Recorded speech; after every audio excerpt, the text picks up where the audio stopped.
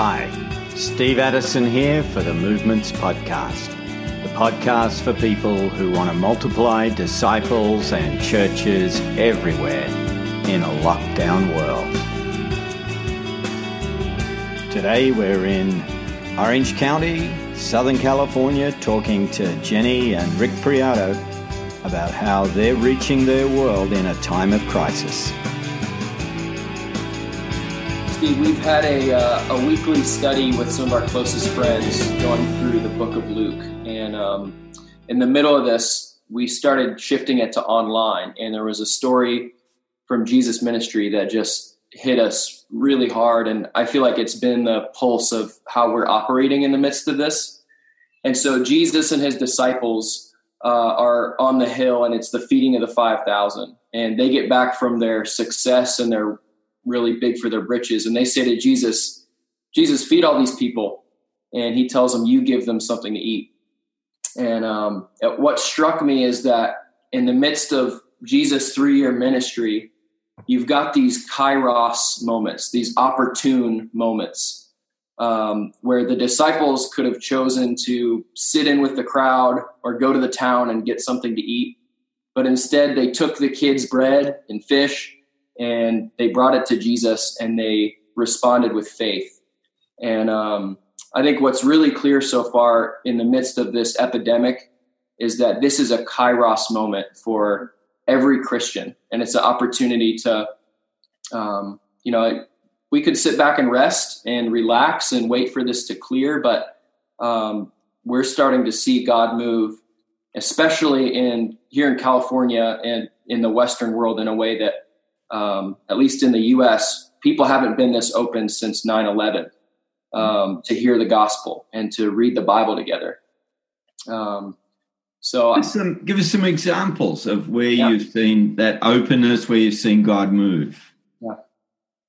So one way we've seen God move has been just through online Discovery Bible study. So in a time when obviously we can't gather in homes, that's out of the question. We've noticed that with the open receptivity in all these people's hearts, and it's actually not awkward anymore to reach out to someone that you haven't talked to in a while, because everyone's kind of checking in on each other on social media. So recently, actually about 2 weeks ago, I reached out to my cousin on Facebook and just reconnected with her. We hadn't talked in a while. And we ended up having a FaceTime discussion, and we're talking, and I was sharing. I got to share my testimony, and it turns out she's got this strong desire to go to church right now, but she can't. Mm-hmm. And so that led to us starting this Discovery Bible study over Zoom calls. And so we meet actually about twice a week because we both have the bandwidth for that. We have nothing to do. And so we'll just read a story from the Bible and discuss it. And she's had almost no background with the church or with the Bible. So it's all very new to her, and she's just absorbing so well. Honestly, she is on the tipping point at the moment. I'm just praying that she would choose to follow Jesus. The only thing that's holding her back is that she doesn't know anyone else in her life besides me that's a Christian. And so just really praying for her. But what's been awesome is that even in the meantime, she got with one of her friends who is in the same situation, would love to know more about God, but has no way of knowing more about him. And so they've been actually reading the Bible together on their own as well. Mm-hmm. So just in the past, that's just 2 weeks. And already God has just done massive things in her heart. I think we've noticed that personal invite, just, check in, how are you doing in the midst of this pandemic? And that's been leading to, how's your heart? And then leading to spiritual conversations that turn into Discovery Bible studies. We recently had a training, there were some believers that really wanted to know how to lead a DBS. And so we trained about 20 folks, and one girl walked away from that. And within 2 days, she'd had a Bible study with her friend and her friend's oikos, like sphere of influence. And this ended up being a gathering of 4 people, and 2 of them were actually from the Middle East, both Muslim, and were very keen to look into the Bible. And they're so excited about meeting again next week. This girl got to just share really clearly the gospel after looking at a story about the sinful woman in the Bible, and they were just listening, and they had so many good questions. And again, they've got nothing to do. That one of them is a college student, and classes are canceled, and so she just has all this time to really pursue these things. When you say you train 20 people online how to do Discovery Bible Study, what did that look like in terms? How did you train them? It was fun. You and Rick, or? Yeah, we started by sharing a couple stories of our own personal dive into Discovery Bible Study. So Jenny shared actually probably those same stories about Annie and about the Discovery Bible Study leading to new people. So we started just casting vision by sharing stories of what God's doing. And then we modeled it. We just walked through it as if they were seeing it for the first time. And we've been using a story set called the Stories of Hope. And it's, 7 stories from Jesus' ministry that are especially hopeful as far as people in broken situations. I think the reason Discovery Bible Study for us has become such a focal point right now, we're not seeing decisions for Christ are going up tremendously right now, but everybody's willing to meet. They want to get together. They're craving that hope and that community with other people. And so once you get them in the Bible together, I mean, like in these stories, we're seeing people that their hearts are just being softened to the gospel every other day as they're going through the Bible. The training was just simple vision cast through stories and then model it. And usually when you said model it, were the 20 people participating, or were you just role playing? Yeah, no, we were participating all together. So it was on a Zoom call. Everybody's adapting, so we've been using Zoom or other platforms. But essentially you just start with the care question. How's everybody doing? And you just walk it through with them. And then even for us, when we're doing these Discovery Bible Studies, we're filled with hope too. I mean, we need the word, and so even modeling it, we're getting to experience the word, working on our own hearts. I mean, we have our oikos, relational map of people who are close to us and far from God that we pray for every day. But the folks that are responding to meet with us are not those. They're people on Facebook that we haven't connected with in a while. And we reach out and say, hey, how are we doing? So the story of Annie's there's another one with the recovery group you should share. True. So another family member actually reached out on Facebook because her and her roommates are stuck in quarantine. They were exposed to someone with a fever, so they were completely on lockdown in their house. And she's actually in a women's sober living home.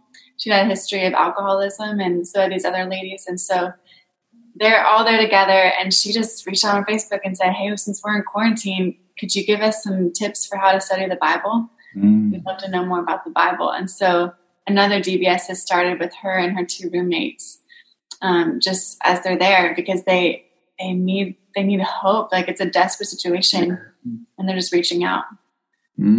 Yeah. So that second tier of relationships, people that maybe you're not praying for every day, but you have some connection with, just a direct personal message. How can we pray for you? Do you have everything you need? And would you want to read the Bible together? Okay. So something that really was exciting to me is that not only is God moving in my oikos, like my direct sphere of influence, but he's brought in a few others. I put out something on Instagram a few days ago. Just basically it was saying, are you wanting to share the hope of Jesus with those around you, but not sure where to start? And it was just like a kind of a yes, no. And a few people opted yes. And so one of these was a girl that I hadn't talked to in about 2 years. I used to work with her in the hospital in Florida. And so she's working as an ICU nurse, and she really just wanted to have some tools. We had this FaceTime conversation after that. And she told me, I don't even know where to start. Like I have a lot of fear of sharing about spiritual things, but I really want to share the gospel, and I've just never done it before. And so I trained her in the 411, which is, again, just a really simple discipleship tool that shows how to share the gospel and who to start praying for and sharing with. So she walked away equipped with that, and right away turned around and trained her boyfriend in that same tool. because he's a believer. And then they were together going to go and share the gospel with his parents who are far from God. So in just a matter of days, the gospel got to travel to these people that I've never met. And I've just been praising God. I haven't heard yet the report of how that went, but it really stoked the fire in this girl. And she's now going to go also train some other nurses that she knows, because she feels like we're on the front lines and we can offer hope to patients and coworkers. So let's do it. There's actually a training tomorrow we were just planning for today.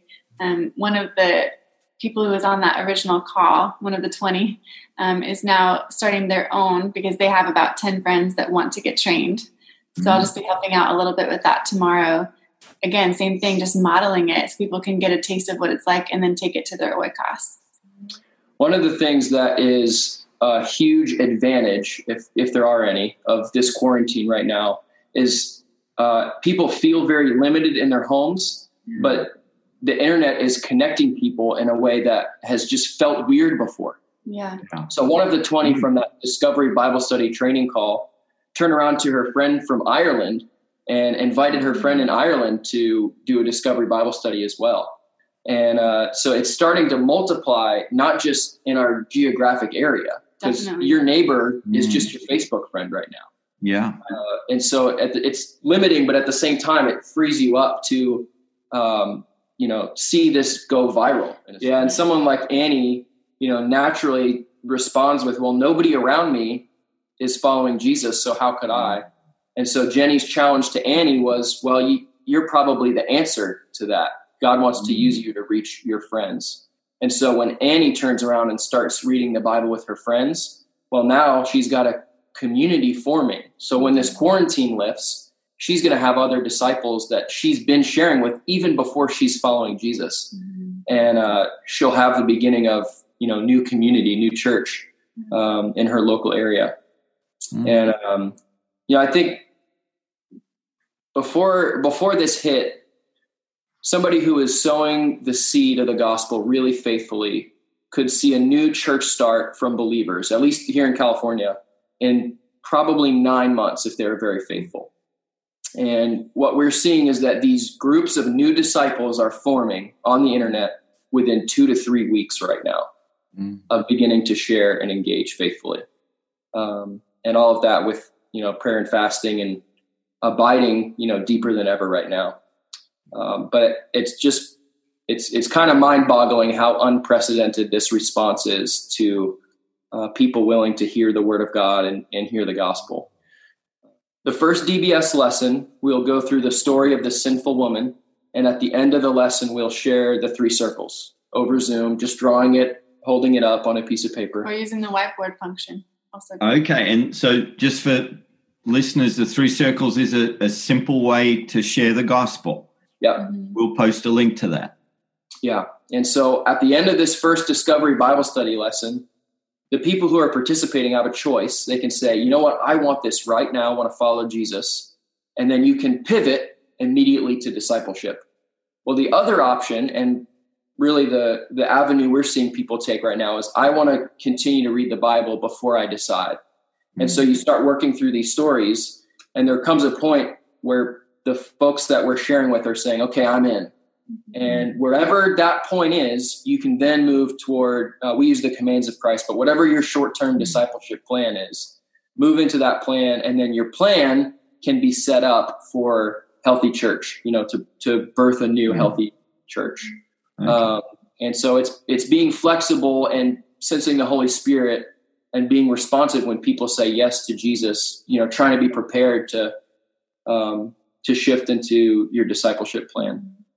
Tell us what's happening with helping existing believers do church online. What are you learning there?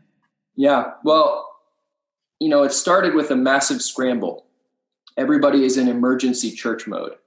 And so a lot of people were, whether they were using the 3/3 or their church format was very flexible, they were able to pivot to online very quickly. And then they looked around and said, okay, we've got some opportunity here. What do we do next?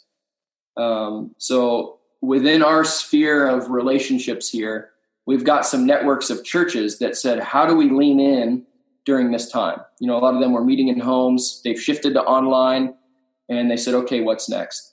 And in the same way that you can get to church quicker, an existing church can plant a new church quicker right now.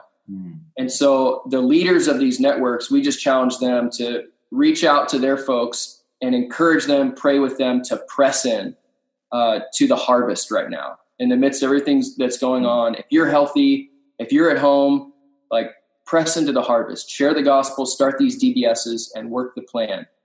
And our heart and what we're praying and fasting for is by the end of this, every church in our network here in Southern California will have pushed down to the next generation.